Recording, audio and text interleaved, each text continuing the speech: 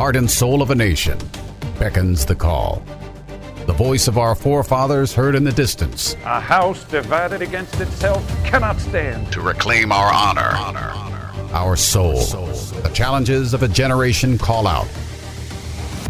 Future generations hang in the balance. We choose liberty. This is the voice of a nation. Of a nation. Of a nation. Of a nation. And now, Malcolm. Hello. I'm Daniel Francis Baranowski, and I'm your commentator today on the Voice of the Nation on the America Out Loud radio network. My gosh, where to start? Like you, I watch and read the news daily, and I've come to believe I've gone from being slapped silly to being slapped angry. Over the last 9 weeks, all we've heard is one crisis story after another about our southwestern border, or a border that's no longer a border. And if it's not the border, it's about mass murders and the perennial Democratic thrust to erase the Second Amendment, or how Joe Biden's single-handedly making vaccines in his Delaware basement, or that he's on a perpetual self-congratulatory trip, acknowledging all the wonders he's accomplished in 9 weeks. But before I crash headlong into the stories of the day, let me back up and share with you one of my favorite verses from a parable in the New Testament. Now, perhaps you're familiar with these words. Many are asked, but few are chosen. Perhaps you've heard this said in another way. For many are called, but few are chosen. Now, if you recognize this, you know it's a passage from a parable from Matthew 22:14. Despite being raised Catholic, I'm not particularly religious, but I've always embraced these somewhat enigmatic words. I find them very applicable to so many endeavors in life. Here on the Voice of the Nation, on the America Out Loud radio network, I believe it can mean something special to those of you listening today.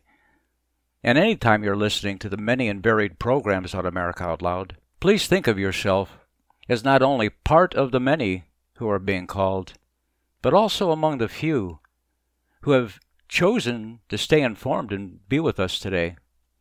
In 1748, the philosopher by the name of Charles Louis des Essalt said the deterioration of every government begins with the decay of the principle upon which it was founded. This is as true today as it was in 1748. Among the other principles our nation is built on, the meaning and spirit of the First Amendment is certainly an important one. The First Amendment reads, Congress shall make no law respecting an establishment of religion or prohibiting the free exercise thereof, or abridging the freedom of speech, or of the press, or of the right to peacefully assemble and to petition the government for a redress of grievances. Now I contend the decay Charles Lewis was speaking about in 1748 begins with the corruption of the freedom of speech, part of that amendment, and in particular our dedication to shun censorship and listen to all sides of an argument. Free speech, open speech, all speech, in itself is not the problem. It's the uninformed, the misinformed, the purposeful lies, particularly in political speech, that should cause us great concern. Of course, this is an argument of the left. Speech by conservatives is constantly labeled by the left as uninformed, misinformed, or just purposeful lies. To my mind, we should let it all be. We should hear it all. We should decide through our own diligence to ferret out the truth.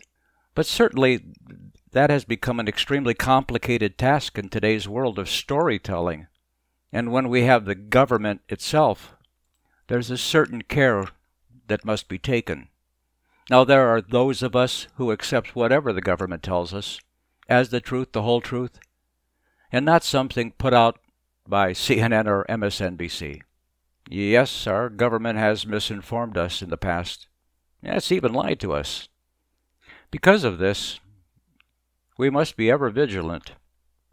Absolutely, we must stay fully informed if we're going to understand our history, if we're going to teach our children our history, if we're going to speak up for what we call our inalienable constitutional rights, if we're going to be able to defend America, not only to outsiders, but to other misinformed Americans, and if we're going to understand and support conservatives who represent us in Congress.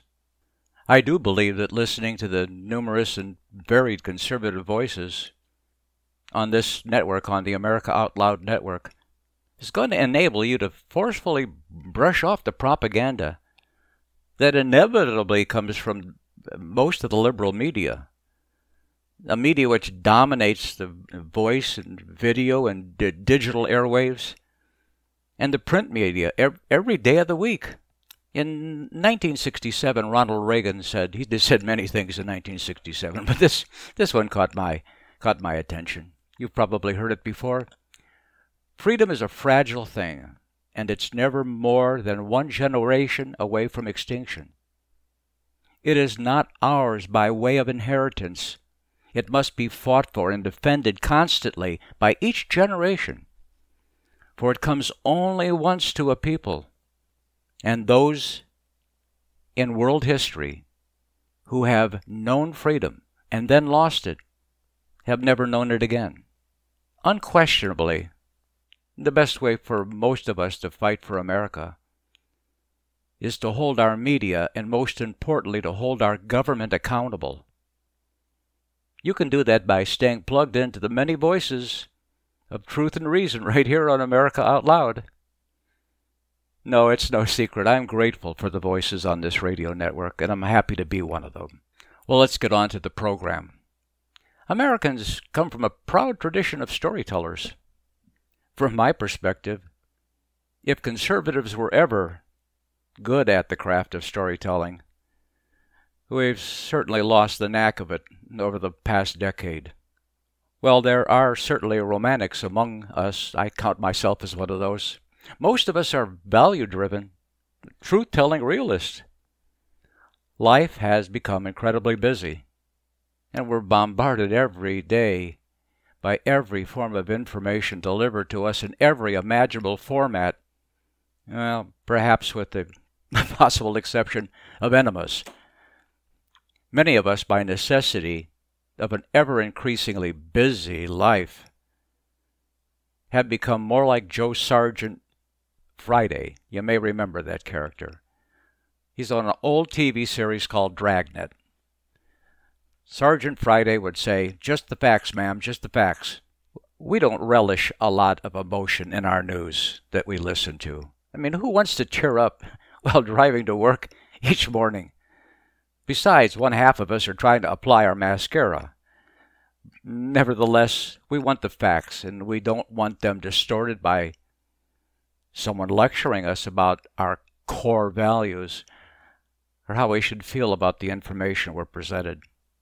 We certainly don't want to be lectured on how we should emotionally feel about the current events, or if we don't agree with the particular political narrative, that then somehow we're shameful Americans.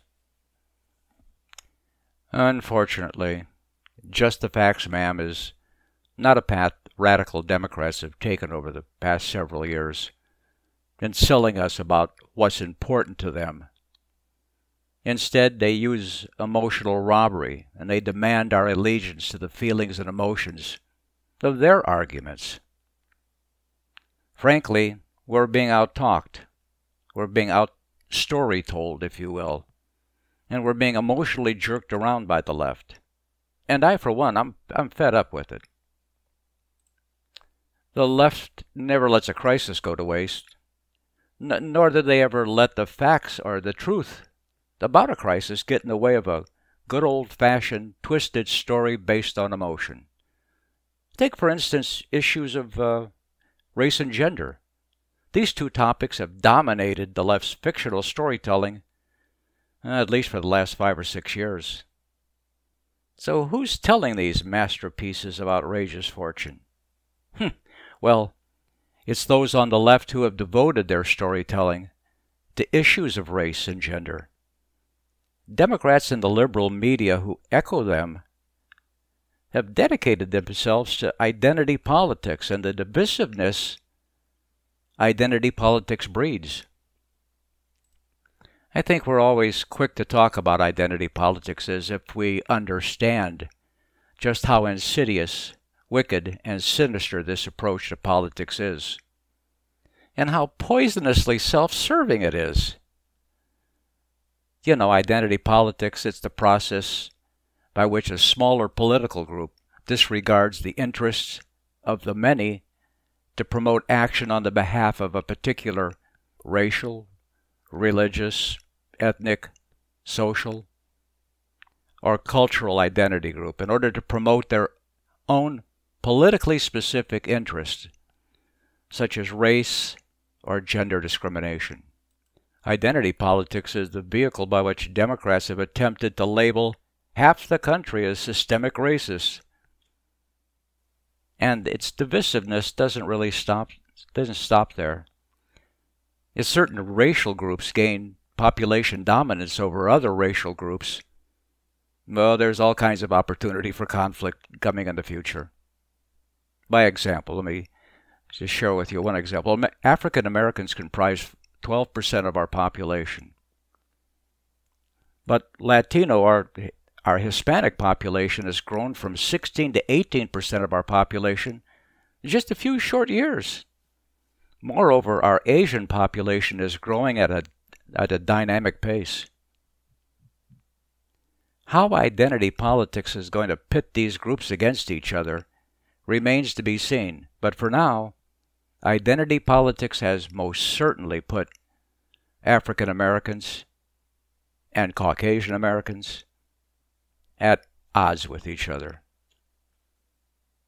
Now, I believe the Black Lives Matter organization is a group dedicated to the worst kind of identity politics. Their politics have nothing to do with our shared values or goals as an American nation. At least I certainly don't think so.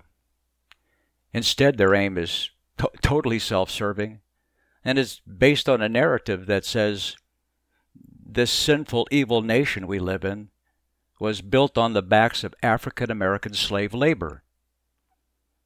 Furthermore, it's attempted to blame and shame white Americans for this false emotional narrative.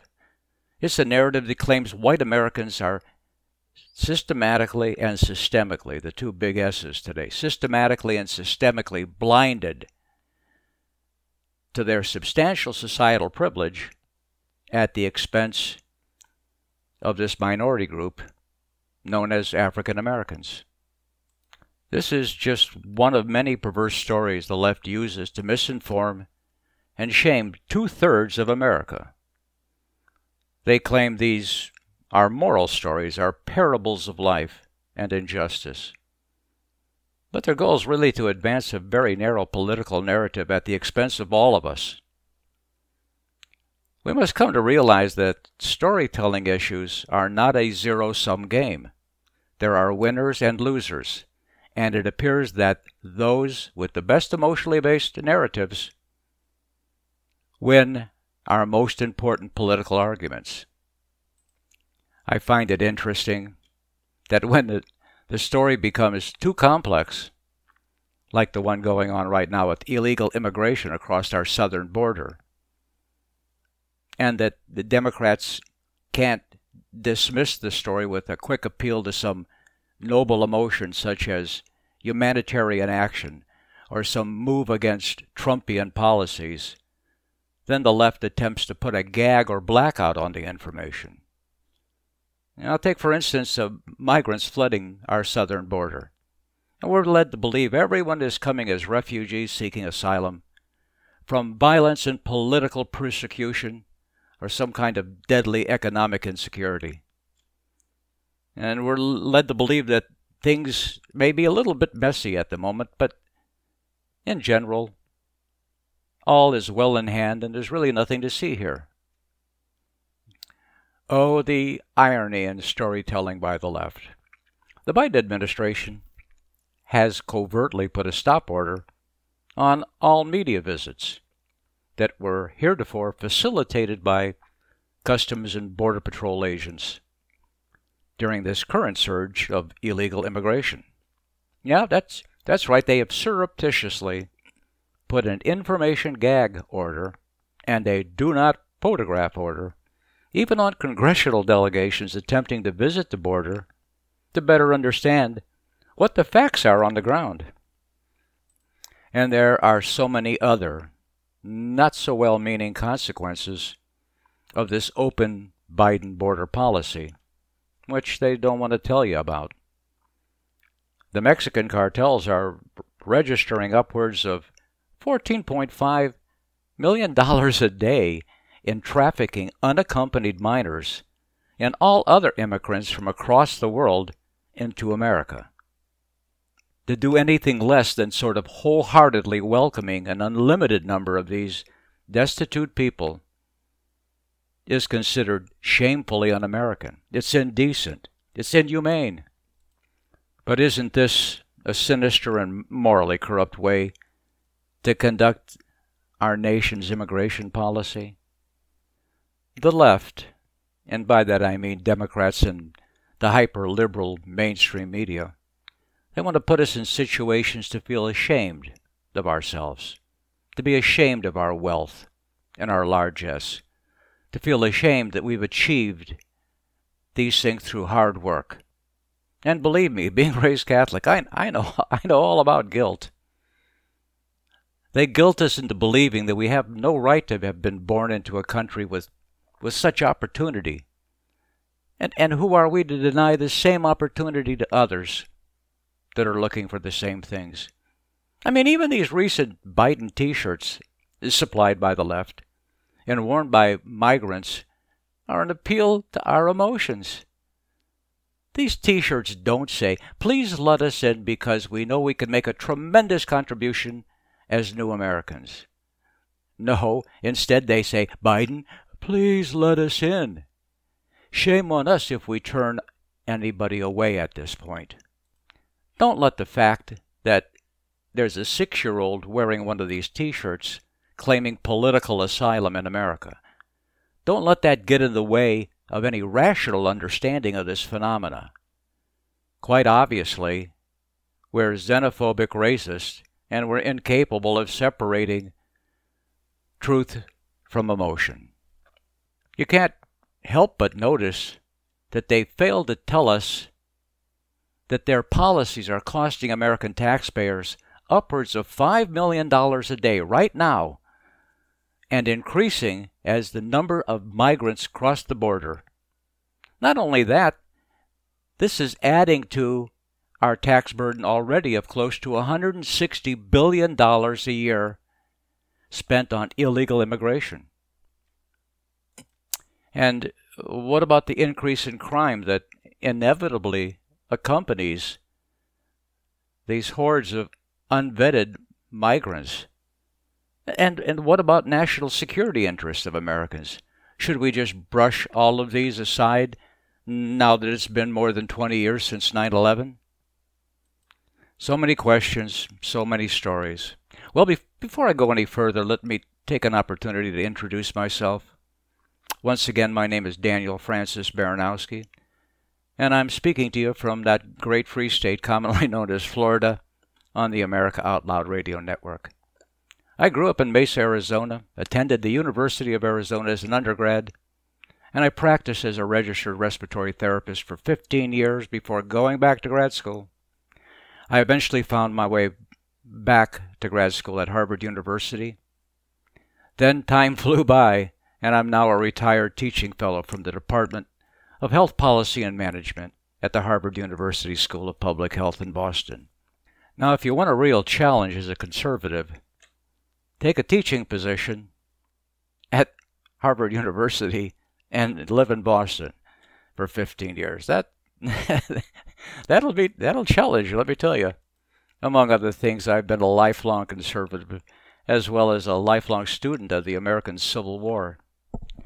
Now, given current events, my long course of study of the American Civil War seems to be more relevant every day. Well, as I said in the beginning of the show, I'm slapped angry at this point, and it's time to do something about it. So let's start by demasking, debunking, and stripping the liberal tar off the truth of a couple of our most pressing matters. And it's a perplexing chore to figure out which of so many things we should talk about. Sanctuary cities, cancel culture, censorship. How about the Capitol wall? What about this issue with equity versus equality? What a boondoggle that is. Social and something called environmental justice. How about positive discrimination? That's the new way of saying affirmative action. Given that time's limited, allow me to suggest two critical issues today. Each of these fits the message of false or at best misleading storytelling and how we've been led astray by our politicians. I think each of these is also a timely topic. The first centers around the administration's outrageous lies and propaganda about COVID-19, the American Rescue Act, and Biden's administration, his really unwarranted sort of self-congratulatory backslapping over COVID-19 vaccine production and its administration. I have an audio clip of recent Joe Biden speeches. I'm going to play one of these clips for you that really highlight these problems. Second, I wish to call out the left's really recent disingenuous propaganda and a distasteful narrative about Asian American discrimination. The event that highlights this is the recent shooting in Atlanta, Georgia, of 8 massage parlor workers who were murdered by a lone psychotic white male. Six of these tragically unfortunate victims were Asian American women. The other 2 victims were white, one being a male, the other being a female. Like with all things that appear emotional and racially motivated, President Trump is at the top of the left's list of perpetrators, if you will. Purportedly, this questionable rise in hate violence, as outlined by Kamala Harris and Joe Biden recently, and I have a clip to play of you of that too, against Asian Americans, particularly female Asian Americans, is due to President Trump's attribution of COVID-19 to the Asian country of China. Now, supposedly there's a cause and effect between Trump's frank talk about COVID-19 and its Chinese origins. So we'll look into that.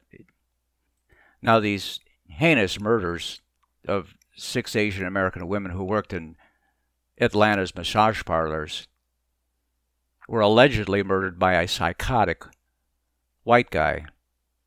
So this story was first reported as an act of white supremacists against Asians in general, and in particular women. The alleged murderer, a 21-year-old named Robert Aaron Long, he also used a gun to commit these disgusting crimes. So naturally, gun control advocates are beating their pots and pans again about our Second Amendment. So we'll review the facts about this story, and sort of ferret out how the left has distorted these facts to advance a crazy narrative that America is a xenophobic, gun-crazy nation. These 2 stories and the moral shaming techniques used by Joe Biden and Kamala Harris and Biden's administration, the Democrats in general, would be entertaining if they weren't so twisted and disingenuous about what's really going on in America. The 2 topics I've picked out, along with some observations about the southern border, have one theme in common. They're all somehow Donald Trump's fault and the fault of those who call themselves Trumpers. So let's get started with Biden's administration false hyping of the COVID-19 trillion-dollar American Rescue Plan and Biden's apocryphal stories about his success of the COVID-19 vaccine creation, the production, and the distribution. Joe and Kamala and scores of other Biden surrogates are out across the nation this week selling the benefits of the Democrats' recently passed COVID-19 $1.9 trillion American Rescue Plan. Remember, only 9 cents of the dollar goes to anything even remotely related to COVID. Some families are going to receive as much as $22,000 in a lump sum payment. And regardless of need or understanding, the government's giving us our money back, which we are going to eventually have to pay back. Now, those in lower tax brackets are counting on Americans in higher tax brackets to eventually pay back the lion's share of the Democrats' gratuitous money laundering scheme to buy votes. This isn't a Robin Hood tale. It's really a story that foreshadows socialism. Take from the rich, give to those less wealthy. Yes, income inequality is a problem in America. But the greatest reduction in income inequality occurred during the Trump years. What the Biden administration is up to is just pure socialism. It's a transfer of wealth, as simple as that.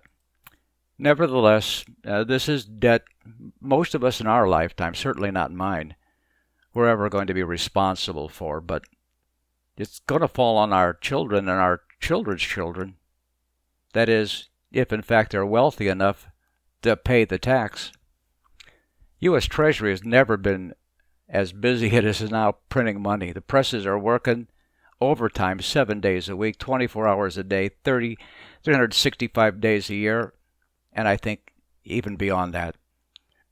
The problem is we have nothing to back up this paper money debt other than the good faith we will eventually retire this debt. In the meantime, foreign governments like China will hold these loans for tens of years to come.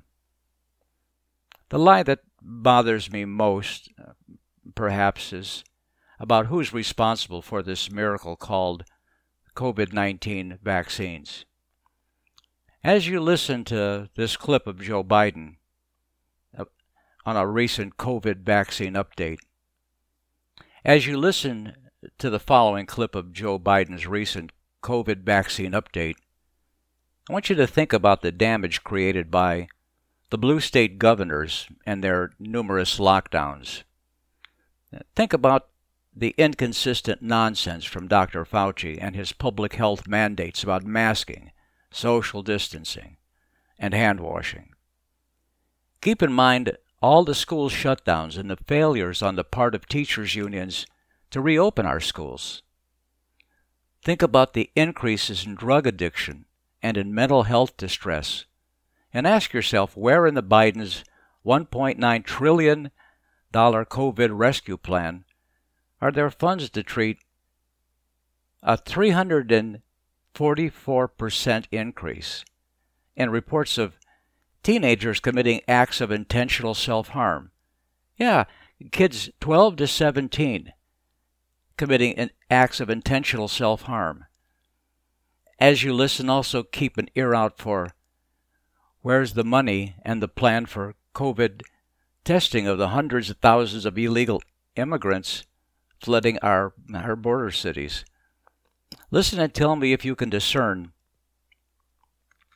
anything about COVID superspreader events as thousands of unaccompanied minors are held in ridiculously overcrowded holding facilities.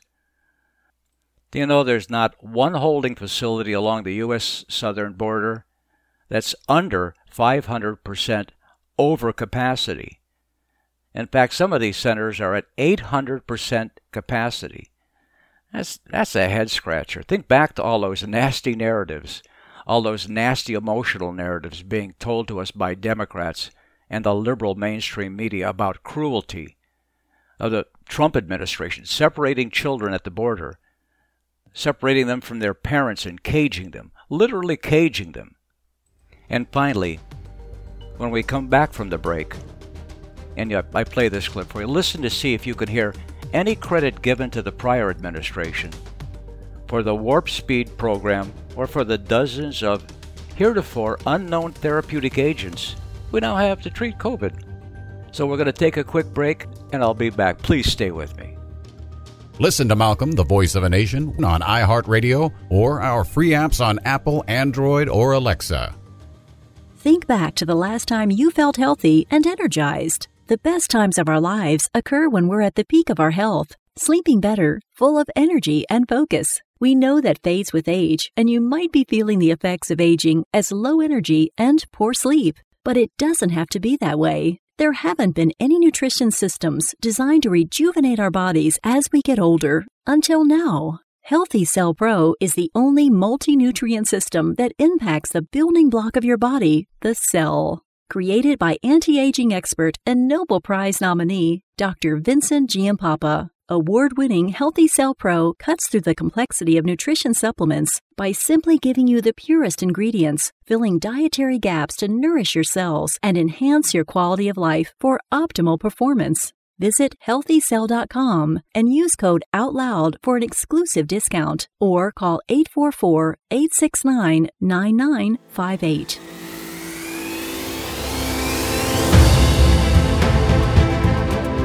Fighting every day against the internet monopolies that are trying to stifle our right to free speech and freedom of assembly. 5 years on the air, and we will not be silenced. America Out Loud Talk Radio. It's a fight for the soul of humanity.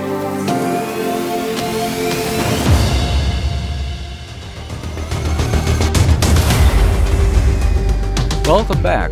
We're going to start the second part of today's presentation with an audio clip from one of Joe Biden's most recent updates on how COVID vaccinations are going. So here we go with Joe Biden, a teleprompter, and Joe's speechwriters who are up to telling a story.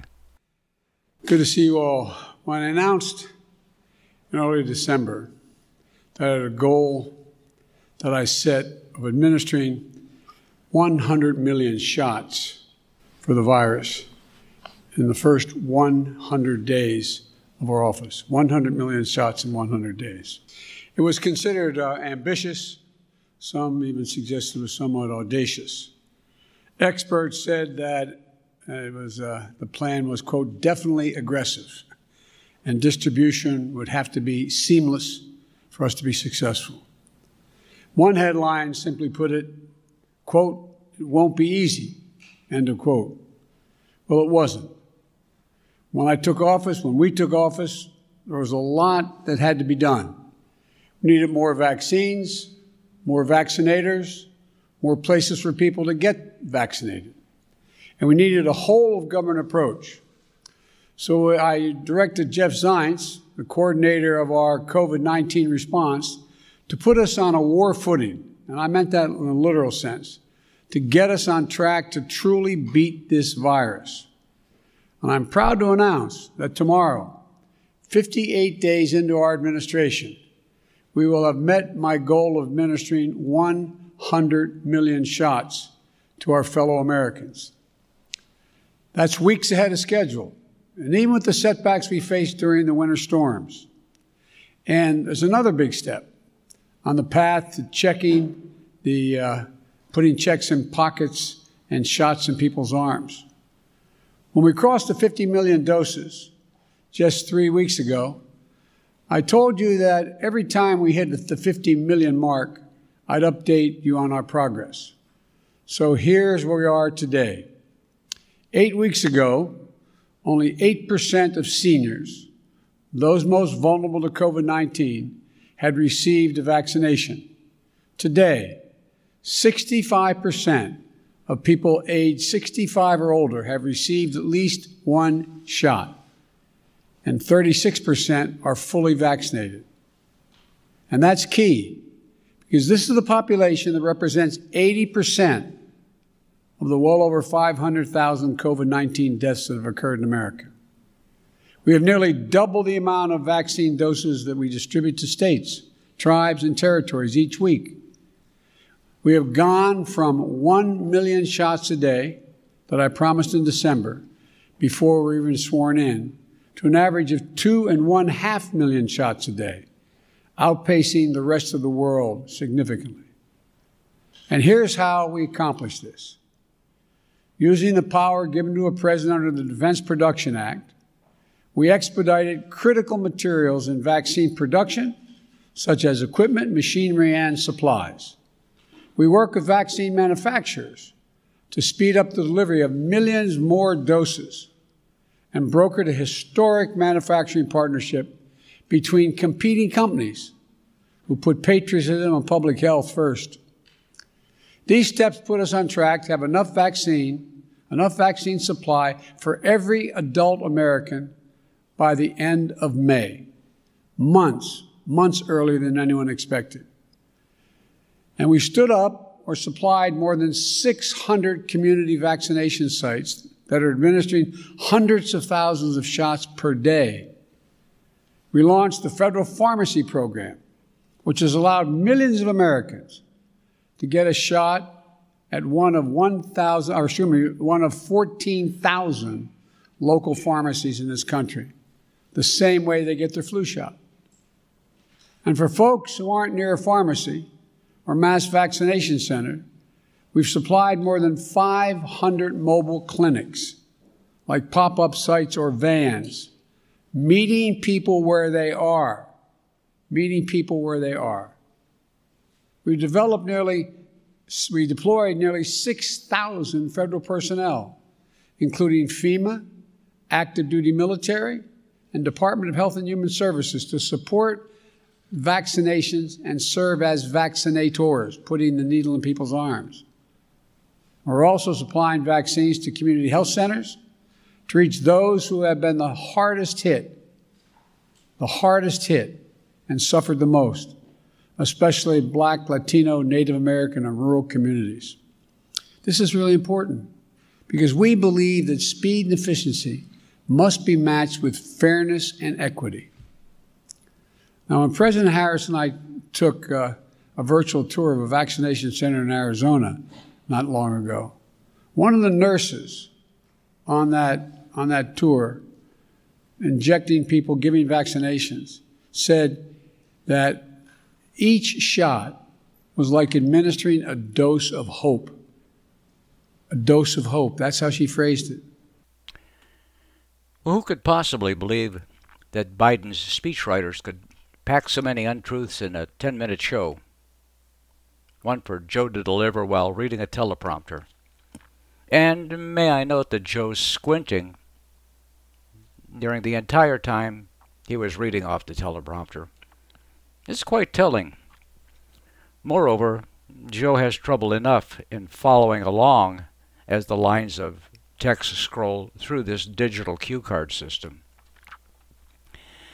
In any event, I just learned that Joe Biden's first formal press conference, which was scheduled for this evening, is going to happen at 1 p.m. today. It appears Joe couldn't stay up that late, and so they're doing it this afternoon. Yes, I apologize for the sarcasm. Okay, not really. We also learned yesterday that Joe's placed Kamala in charge of all things concerning the southern border. Joe said that Kamala was the best person he could think of to assign this duty. As you may have guessed, in my opinion, she's got to be one of the worst persons to have put in charge of the border. But that's another whole show.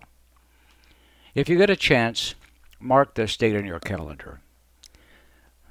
It absolutely appears that the White House is preparing to turn the White House over to Kamala soon. I definitely think it's going to happen before Christmas, and I wouldn't be surprised if it happens as soon as this summer. Well, let's face it, Joe just isn't up to the job. I believe this was actually planned by the radical left from the very moment they decided to back Joe for president. I think they knew of his problems, his cognitive problems. Additionally, this was a way for them to Trojan horse in to the presidency a woman of color, and I might add a Democrat woman of color, in the White House. When we vote for president, very few of us ever think much about the president candidates running mates. I mean, I certainly don't make my decisions on voting for president based on who they've chosen to run with. I predict this is going to change things in a big way, or as President Trump might have said, it's going to change them bigly. You may have noticed at the end of this clip, Joe referred to Kamala as President Harris. Well, back to my comments on Joe's COVID vaccine pep talk. When I first heard this, I heard it in real time. I couldn't help but be stunned to listen to Joe again pretend Donald Trump and the Warp Speed Project never existed. In a moment, I'm going to play for you a clip from the Mark Levin podcast when Mark recently interviewed Admiral Brett Giroir, who's a physician, and he interviewed him in response to Joe's COVID speech that we just heard part of. Now, Dr. Giroir, Brett Giroir, he's an American pediatrician and a former 4-star admiral in the U.S. Public Health Service. He last served as the 16th Assistant Secretary of Health for President Trump from February of 2018 right up to January 19, 2021. And he oversaw critical parts of the entire Warp Speed program. But first, before we get to that clip, let me continue with my thoughts on Joe's COVID presentation. Listen, there was nothing audacious or definitely aggressive about Biden's goals and program to achieve his 100 million shots in 100 days. This process was already ahead of itself long before Joe took the oath of office, and certainly before he announced this goal. The idea that he invoked the Defense Production Act, which somehow accelerated the vaccine production process, is just frankly not true. Oh, Joe did invoke the Defense Production Act, but it changed nothing. It just gave him the opportunity to say that he invoked it. It's a big deal. And you'll find the same hyperbole about the number of pharmacies and community centers that Biden's administration allegedly set up in 48 days. And to say that Black, Latino, and Native Americans have been neglected in this vaccine process, and that the Biden administration, as opposed to the Trump administration, is finally proceeding with fairness and equity, is the equivalent to another Biden-fractured fairy tale. Let me give you just one example of the false premise that somehow we're treating different minorities unfairly during this pandemic. The University of Chicago Medical Center just released a peer-reviewed study in JAMA. It's a correlational study between vitamin D deficiency and the likelihood of contracting COVID-19, the likelihood of being hospitalized, and subsequently the likelihood of dying from the disease. Now listen to this. This is important. They found that African Americans are slightly more likely to get COVID than white patients. Furthermore, they found that African Americans are 2.9 or almost 3 times more likely to be hospitalized if they contract COVID than white patients, and nearly twice as likely to die of COVID than whites. But interestingly, the risk of having these results in blacks was nearly 3 times greater when blacks had a vitamin D level between 30 nanograms per milliliter and 39 nanograms per milliliter, which is a little on the low side. For those with vitamin D levels above 40 nanograms per milliliters, those risk factors disappear. Now, although this is a large study and it's an observational study, you've got to be incredibly careful about extrapolating findings from something like this. But this is one of many such studies that show that there are other causes of health outcome differences between whites and blacks that are not attributable to the fairy tales about social equity, racial discrimination, or the lack of social justice. Now, finally, there's several minutes of the speech I didn't include in the show. And in this part of the speech, let me tell you, Joe gets around to condescendingly lecturing us again about the requirement to be masked at all times, to socially distance, and of course to wash our hands like good little boys and girls. And then we can have a 4th of July. Naturally, Biden gave this speech after we already found out that the 6-foot social distance gold standard for safe separation has been based on nothingness. No science whatsoever. Fauci and clan just pulled the 6-foot rule out of their medical bag of tricks. And as it turns out, Europe and even the World Health Organization, which we don't have a lot of respect for, have been using the 1 meter, or approximately 39 inches, as their standard for physical separation during the whole pandemic. You bet this had an impact on school openings, on restaurant logistics, and just about every other kind of service business.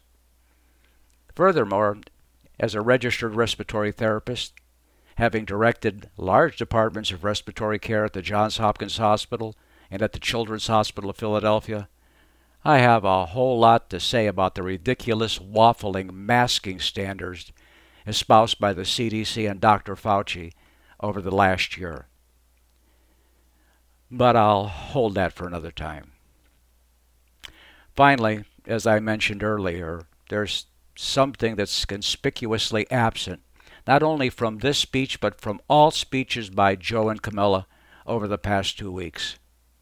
And that's COVID testing of the hundreds of thousands of illegal immigrants crossing the border who are in custody of Border Patrol agents. As it turns out, charity groups have been testing these migrants, and they're testing them after they've been released from the Border Patrol, waiting to be transferred to various places throughout the country. Infection rates reported from these non-governmental agencies, the Catholic charities, the Lutheran charities, have been as high as 50% among these migrants, these current group coming through. Yet nothing's being done to quarantine these people or to check for any other communicable diseases as they cross the border and move into the country. Now, personally, I think this is the national security threat. And not only COVID, but there's a number, I think, of other communicable diseases that are likely coming across undetected at the same time. Now who's concerned about this? Maybe this won't surprise you. It did me. The Hispanic and Latino Americans are among those who feel very strongly about COVID testing at the border. And it makes sense. These migrants are likely to end up in their neighborhoods. They feel so strongly about it that 92% voiced strong agreement about COVID testing at the border in a recent survey, and that this testing should unequivocally happen at the border and that people should be held in quarantine. Now, this is in contrast to the general population, who are at 90% in agreement with these actions. If you've had to go through the airport at any time over the last year or recently, or if you've come back recently into the country from overseas, you know the extensive vetting that goes on for COVID in particular. Now, the Biden administration has been in full support of vaccinating teachers, which again comes up in all the Joe Biden's talks I've reviewed.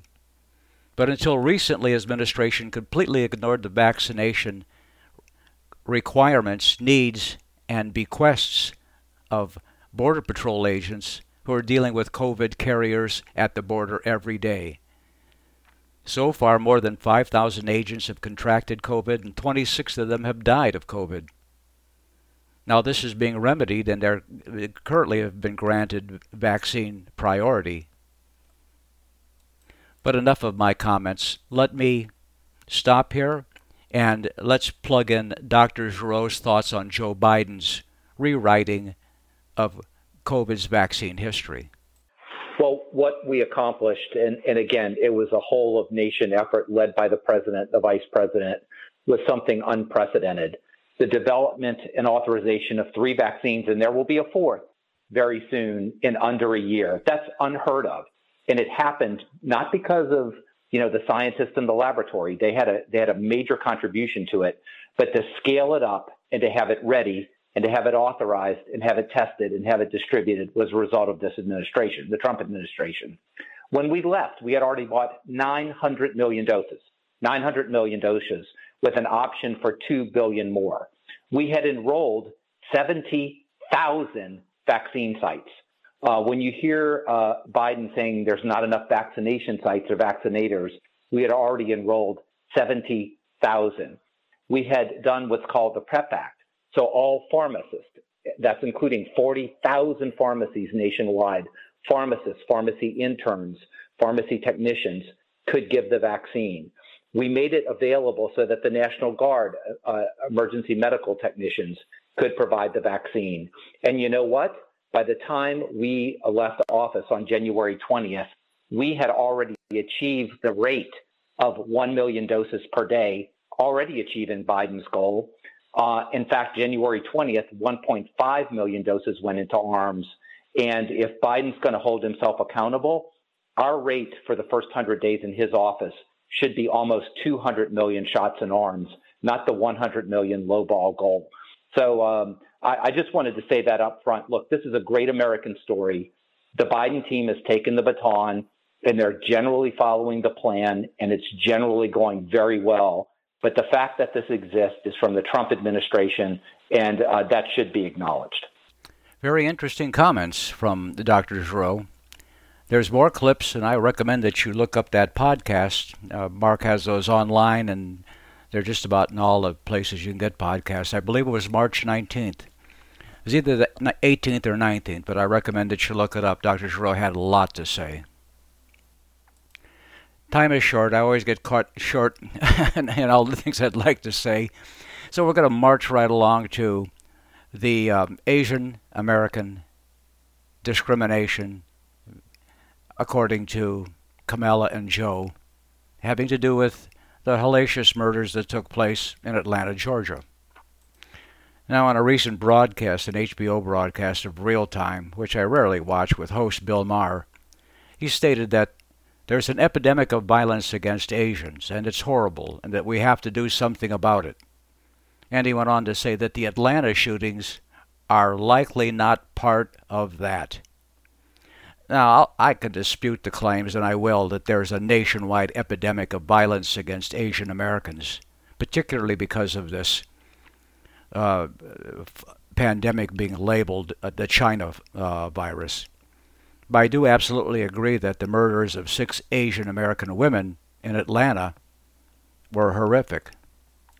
Next, I'm going to play a short clip of Kamala Harris talking at Emory University just recently after those murders and talking specifically to those murders. And I'd like to see what you think of it. 8 of our neighbors were killed in a heinous act of violence. Violence that has no place in the state of Georgia or in the United States of America. And we were reminded, yet again, that the crises we face are many, that the foes we face are many. As the President and I discussed with our AAPI community in a meeting earlier today, whatever the killer's motive, these facts are clear. 6 out of the 8 people killed on Tuesday night were of Asian descent. 7 were women. The shootings took place in businesses owned by Asian Americans. The shootings took place as violent hate crimes and discrimination against Asian Americans has risen dramatically over the last year and more. In fact, over the past year, 3,800 such incidents have been reported, 2 of 3 by women. Everything from physical assaults to verbal accusations. And it's all harmful. And sadly, it's not new. Racism is real in America, and it has always been. Xenophobia is real in America, and always has been. Sexism, too. In the 1860s, as Chinese workers built the Transcontinental Railroad, there were laws on the books in America forbidding them from owning property. In the 1940s, as Japanese American soldiers defended our nation, more than 120,000 Japanese Americans were forced to live in internment camps, an obvious and absolute abuse of their civil and human rights. Asian Americans have been attacked and scapegoated. People who are perceived as Muslim know what it was like to live in our country after 9/11. For the last year, we've had people in positions of incredible power scapegoating Asian Americans, people with the biggest pulpits spreading this kind of hate. Ultimately, this is about who we are as a nation. This is about how we treat people with dignity and respect. Well, did you hear the shaming? Let's begin with some good old Joe Biden malarkey, as spoken by Kamala Harris. What in tarnation does the 1942 internment of Japanese Americans and Japanese immigrants for the duration of World War II have to do with the alleged Asian American hate crimes in Atlanta in 2021? I can't figure it out. 90% of us weren't even alive at the time. Let me venture, in fact, 95% of us weren't alive. There have been very few World War II veterans that are still alive today. And I seriously doubt that the psychotic who shot these women at the massage parlors even knows anything about the heinous, totally uncalled for internment of Japanese Americans. Furthermore, it was a Democrat, in fact, the Democrat of all Democrats, Franklin Delano Roosevelt, who imposed this internment during the war. Unexplainably, President Roosevelt didn't do likewise with the Germans or the Italians, who we were also at war with. But go figure. I'm not sure what went into that thinking, but it certainly has nothing to do with 2021 and this alleged Asian American hate. Unquestionably, this is one of the most ridiculous, unfair, and discriminatory acts any democratic country did during the war. In total, approximately 120,000 people of Japanese descent were interned. It's also good to know that finally in 1988, Congress got around to passing the Civil Liberties Act, and they paid reparation to these individuals and or their ancestors to the tune of about $40,000 in today's currency. Now, this hardly makes up for the shame and embarrassment and the massive disruption of these people's life, but I posit it hasn't got a darn thing to do with how anybody thinks about Asian Americans today. Even Kamala's reference to Chinese labor in the 1880s is 10 times the stretch of relevance of what we did to the Japanese in 1942. This evil shooting that took place in Atlanta is totally disconnected from these two reference events in the 19th and 20th centuries. And that's just for starters. Apparently, the white woman and the white man murdered in the same event are irrelevant simply because they're not Asian. And as for the 3,800 crimes against Asian Americans that she referenced at the beginning of this is so much baloney. It turns out an activist group collected this data. It's all self-reported. Verbal harassment, 70% of the complaints, and shunning, 20% of the complaints. And if anything, Oakland, California has had a problem with an awful lot of black on Asian crime. So, enough of that. But you can see storytelling plays a very important role in how these people talk to us. Well, there I've gone and done it again. I've run out of time. My name is Daniel Francis Baranowski. Thank you so much for being with me today. We'll speak again soon. Take care.